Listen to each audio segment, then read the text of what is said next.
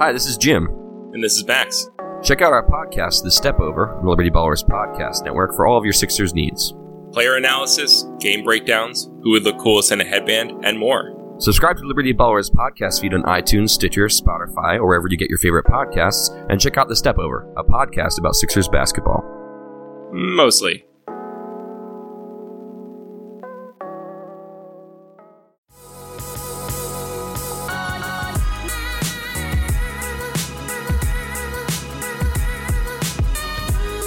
Welcome into BGN Radio. This is episode 22, brought to you as always by the fine folks at SB Nation and Bleeding Green Nation. I am your host, Michael Kist, and the holiday has forced us into a bit of a different schedule, but that's not a bad thing.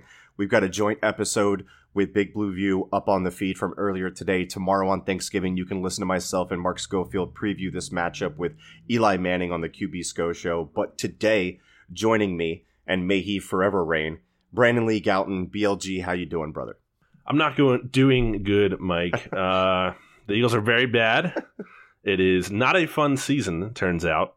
And here we are with the Eagles 4-6 playing the Giants, and I am not even sure if they will beat them this week. So not going great. Yeah, the teams are in two different trends here, which is unfortunate. And we're going to hit on that, and we're also going to hit on a wide range of overarching themes about this season on this show. But first question I gotta ask BLG, because it's on the tip of everyone's tongue. I gave some thoughts about it on the At the Podium 11.5 episode leading into the press conferences, but Mike Groh is probably regretting saying that it's quote unquote a challenge integrating Golden Tate into the offense. And my problem with it, BLG, is that it pointed to the Eagles not having a detailed plan on how to use Tate when they acquired him.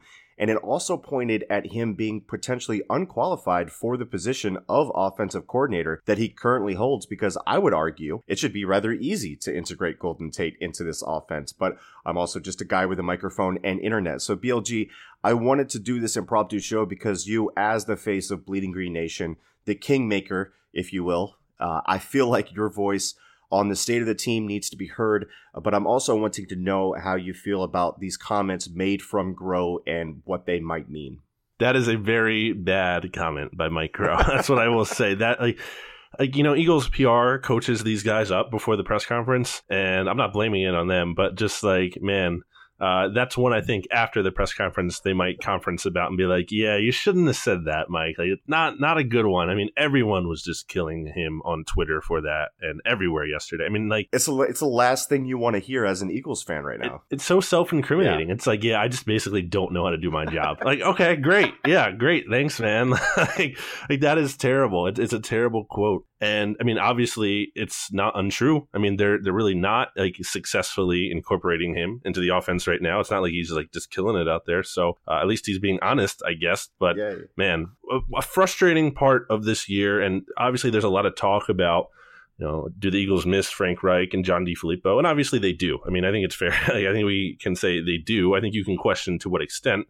I think they were always due for natural regression to some extent. Even if Flip and Reich did stay, they were just so good in certain categories last year. They probably weren't going to sustain that. But, to the level to which they have dropped, and especially, after the Saints game, I mean, you're facing a team that was, in the 20s in DVOA and defense and points allowed. Like, they weren't a good defense, and you can only put 7 up on them. Very frustrating, very disappointing, and it kind of just shows you where this offense is at. And I think you have to take a look in the mirror, as the Eagles just keep loving to say, which is probably driving everyone nuts, as it should, because I don't think that mirror has many answers right now. But Mike Groh, the thing that frustrates me about all of that is just, I don't think there was a real search for this offensive coordinator job or the quarterback coach job. There's been no indication that there was. Maybe there was. I don't know. I'm not saying definitively either way, but I can say for sure that there's been no indication that there was. And that kind of that confuses me, because what was the big selling point when they hired Doug Peterson? They brought this coaching staff in. It was that we have Doug Peterson, we have Frank Reich, we have John DeFilippo, 3 former quarterbacks, guys with experience. Like, that was a huge pillar of what this coaching staff was supposed to be built on. And all of a sudden, they lose 2 guys, which they couldn't control. Like, I think we need to point that out, because I feel like this whole idea that the Eagles kept the wrong coach is silly. Like, it wasn't their decision. Like, The Colts wanted Frank Reich, so they got him. The Eagles couldn't do anything about that. That's just how the league works. Blame Josh McDaniels. Blame Josh McDaniels. And with Flip, I mean, he had gone out the door before Reich got hired. So, and then he wanted to call plays anyway. So even if he had been, even if Reich had gone, he still have wanted to leave because he wanted to call plays, and he wasn't going to do that here because Doug Peterson's doing that. So what can you control, basically, is my point. And that is who you hire to replace those guys. And to me, it doesn't seem like they put a lot of attention or focus or emphasis on that. It was kind of just like, well, we have Mike Groh and Press Taylor in-house, so let's just promote them. And I think that was clearly not looking like the best decision. And now, look, ultimately that falls on Doug. It's his coaching staff. So if Mike Groh is failing, that's Doug's fault ultimately. But looking at Mike Groh and just evaluating him, again, this is a guy who I don't think we were talking about it enough prior to this week until I was looking back at it and I was like, you know what? Mike Groh was the passing game coordinator for a Rams offense that ranked 31st in passing yards and 32nd in passing DVOA. Now, he wasn't calling the plays there. I don't know how much he was involved. But again, his title was passing game coordinator. And that offense was terrible. And we saw how good it looked, obviously, when Sean McVay took over last year. Like the jump from how bad it was to how good it was amazing. So, I mean, suggesting that coaching definitely was an issue in there. So I clearly just don't think Mike Groh is an answer here. I would be surprised if he was back at this point, really. And what's really surprising about it is, he was a wide receivers coach and he did a fantastic job with that unit last year.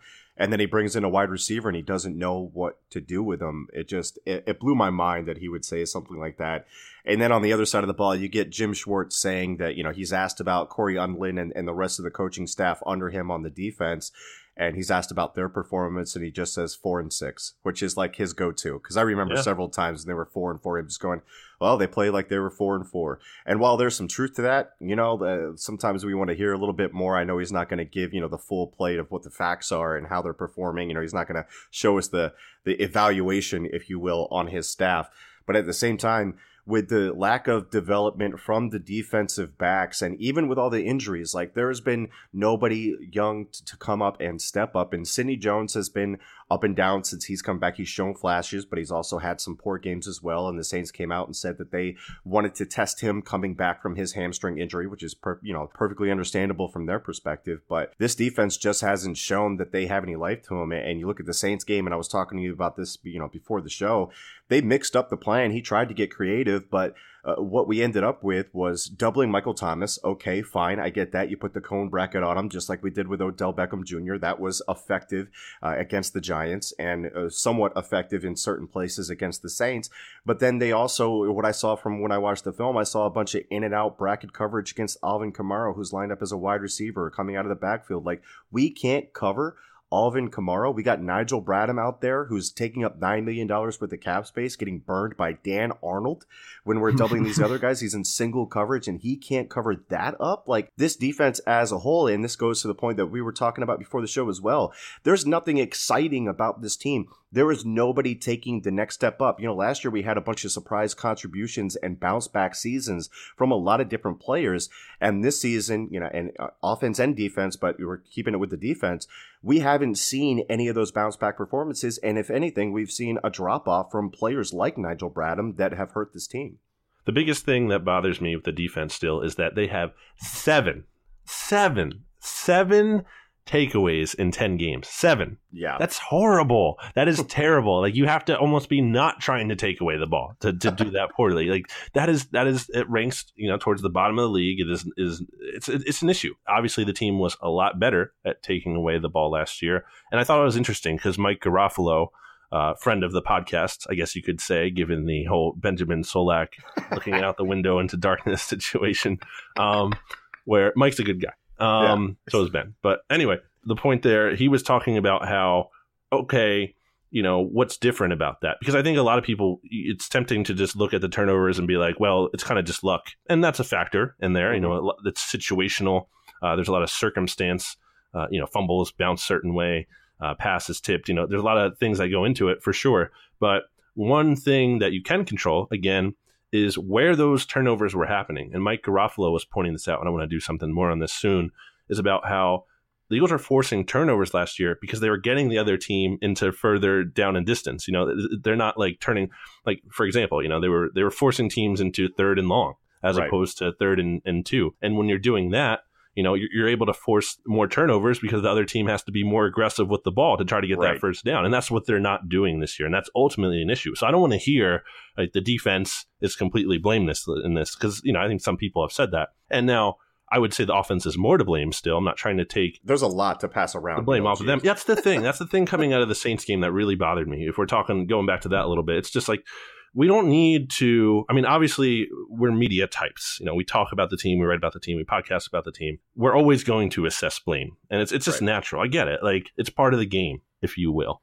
But like in reality, there's plenty of blame to go around. It's not like we have to like this person is more at fault than this other person. Okay, like it's all kind of equal. I mean, maybe that's true, but what are we talking about percentage here? Like this guy's 51% to blame, and the other guy's like 49%. Like okay, like that makes a big difference. So that's kind of just a frustrating aspect of all this too. But yeah, I mean I will say, though, coming out of the Saints game, you know, it was hard to be like pissed, at least for me, about the defense, just because you knew the Saints were going to score. Like you just knew that.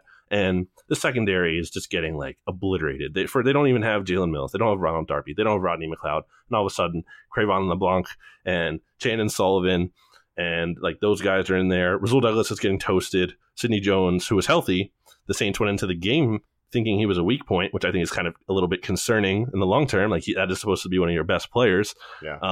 So a lot of issues there for sure. But even going into how the offense could help this team more, I mean, hey, maybe stay on the field and the defense isn't giving up so many points because they don't have to just be on the field the whole game. But yeah, a lot to blame right now. A lot of frustrating things with this team.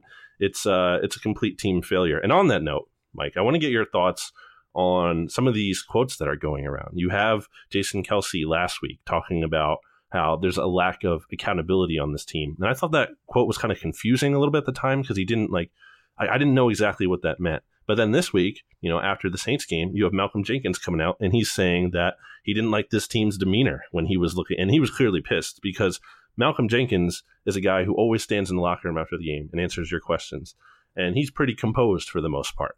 But he was slamming his helmet. He was flipping off Sean Payton. He wasn't talking after the game in the locker room. He eventually did talk to some reporters, but like not like he usually does.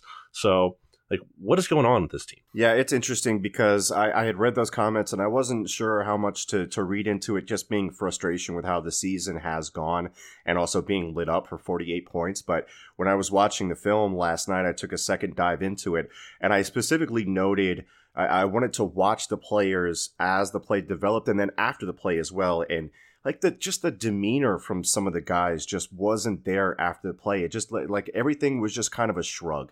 And it didn't look like they were putting everything out there. And I think that's kind of what Malcolm Jenkins is referring to. Like it was a foregone conclusion for this defense that they were just going to get toasted. And that's something that you absolutely cannot have.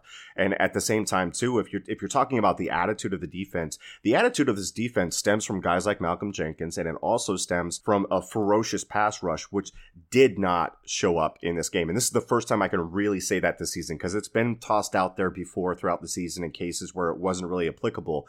But in this one, there were only 4 total pressure dropbacks from the Philadelphia Eagles defense per Pro Football Focus allowed by the Saints offensive line on any given play.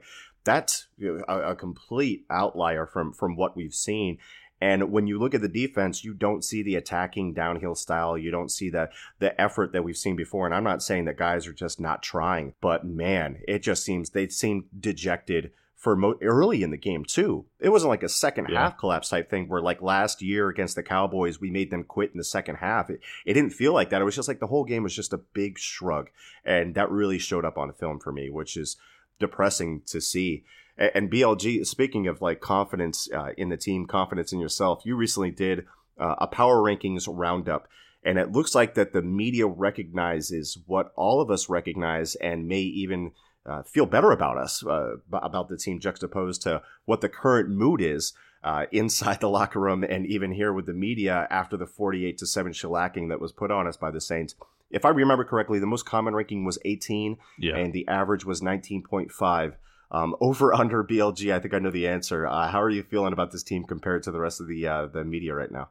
Yeah, I have in my personal ones, I have them down at like 24. So yeah, definitely, I'm on that's actually the lowest. There was someone else had them down at 24 too. I think no one hates the Eagles like we can hate the Eagles. Yes, BLG. well, we're allowed to do that. That's the thing. No one else is. It's like your little brother thing. Like no one else can talk crap about your little brother, but you can. So yeah, I just it's hard to feel good about this team. Like I get they're still alive, and I don't discount that. The NFL season is crazy. Things are unexpected and they happen all the time. I'm not ruling it out, but like, how can you just say it's realistic?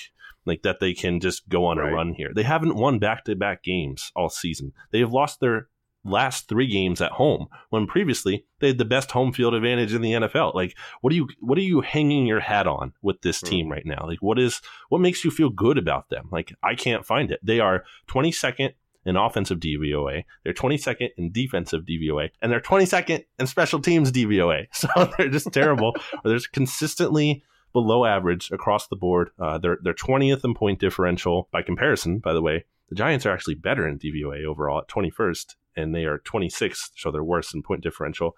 I don't know. Like, what am I supposed to feel good about with this team right now? I know Carson Wentz, in theory, is a good quarterback, but he's coming off his worst game. He's probably not going to play that poorly moving forward. It would be very hard for him to do that. I think Doug Peterson, overall, I still have confidence in him in the long term, but I have no confidence in this offense as a whole right now. They're not showing me anything.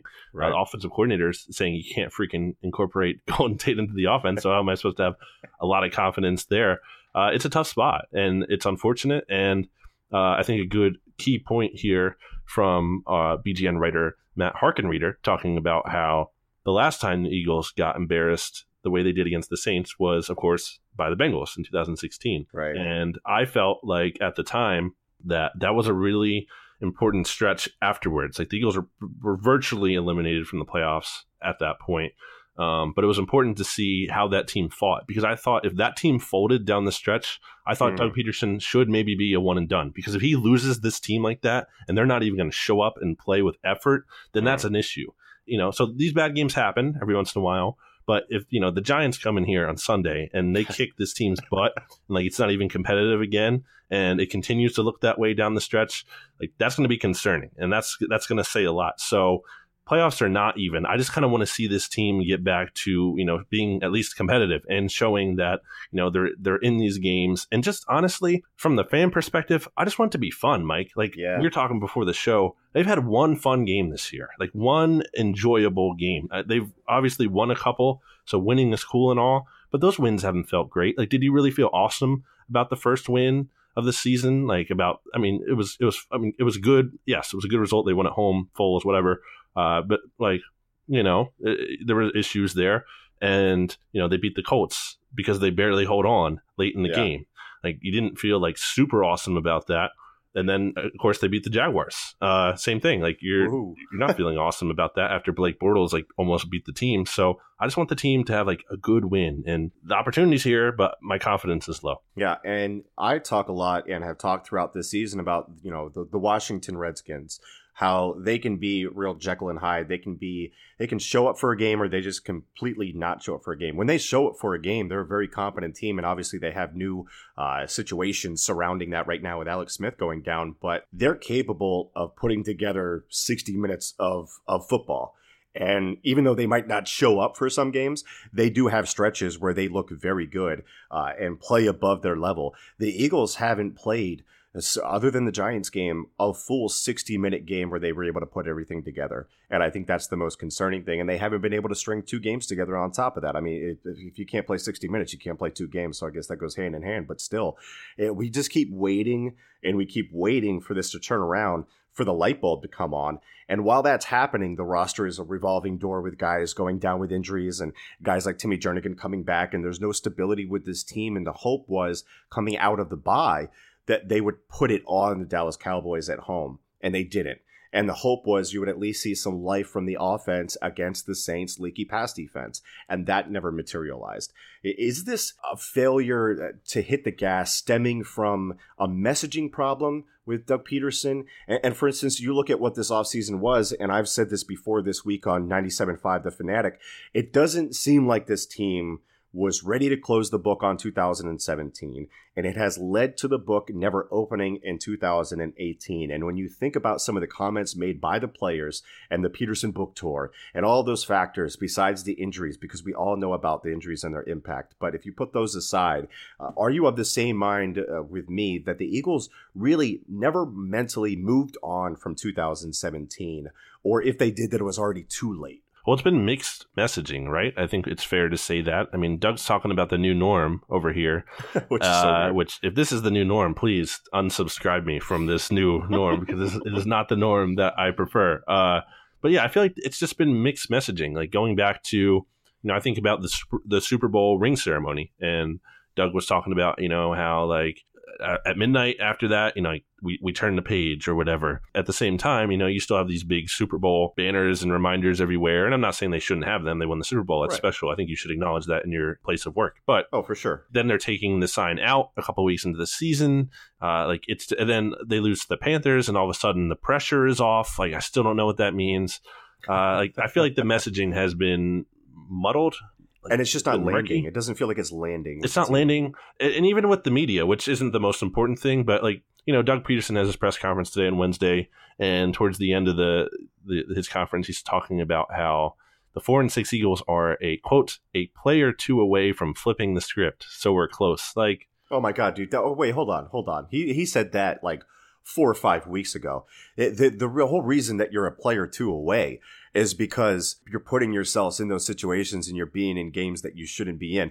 It wasn't a play or two away against the Panthers. You had a 17-0 lead. Mm-hmm. You had a 2-score lead against the Titans. That is not a play or two away. You're a bad football team right now. That's what it is. So I hate that. Bad teams lose close games. Kind of to the fan base. Like we're not like we're watching this team too, Doug. Like we're not that dumb. Like I get it's coach speak, and like it doesn't matter a ton in the sense of like what Doug Peterson says there doesn't determine necessarily directly if they win or lose on Sunday. Right. I get that, but it's just not encouraging. Like, does anyone really feel better after hearing that? No.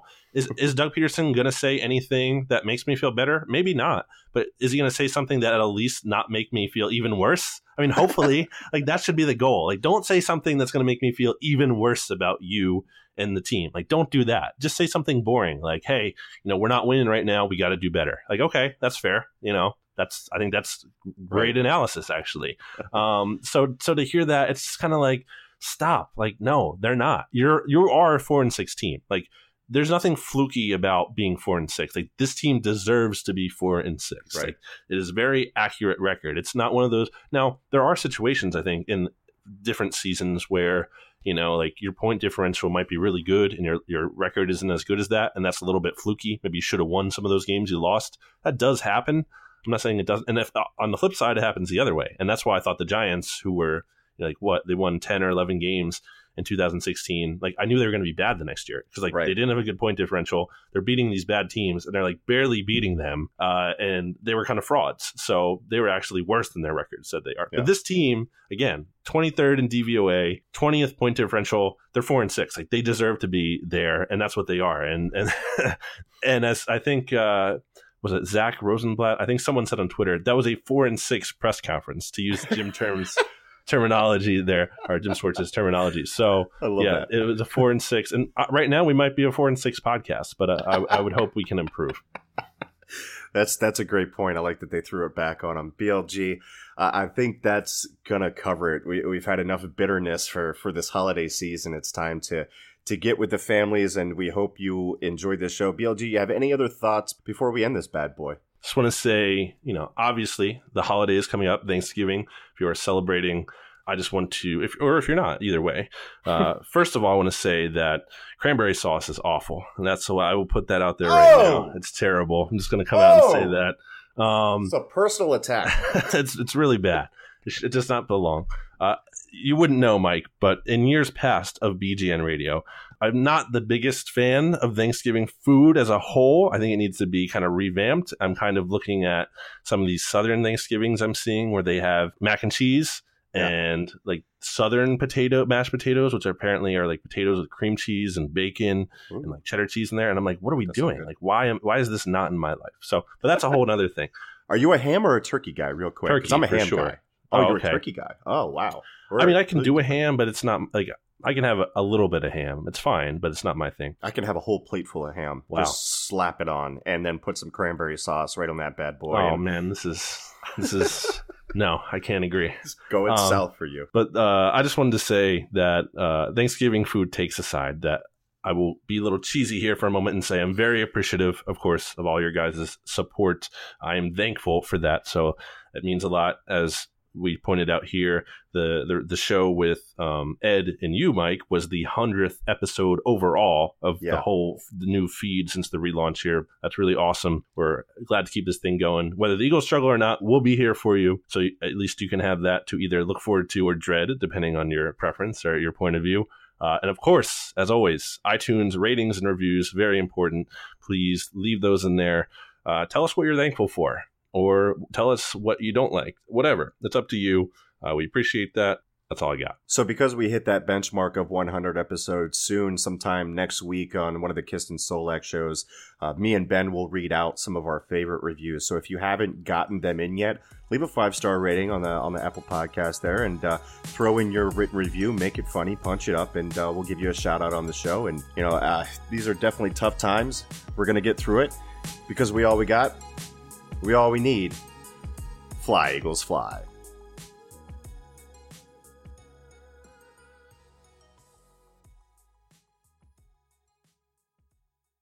Hey guys, this is John Stolnis from The Good Fight and the Phillies podcast, Hittin' Season. Man, the 2018 season was, well, it was interesting anyway, and the upcoming offseason looks to be even more interesting. So if you want to stay up to date on all things Phillies this offseason, subscribe to The Good Fight podcast feed and get my podcast Hittin' Season, where I talk to Phillies beat writers, broadcasters, and fellow Good Fight bloggers, as well as national baseball writers, and the occasional interview with Matt Klentak and Gabe Kapler. Also, you'll get Continued Success, a Phil's podcast hosted by Justin Klugh and Liz Rocher, covering all things Phillies, and The Dirty Inning, a hilarious podcast hosted by Justin and Trevor Strunk, looking at the very worst innings in Phillies history. And you'll get bonus podcasts every time big news is made with the team. Seriously, if you want to stay up to date on everything revolving around your favorite baseball team as they return to contention, make sure you are subscribed to the Good Fight podcast feed.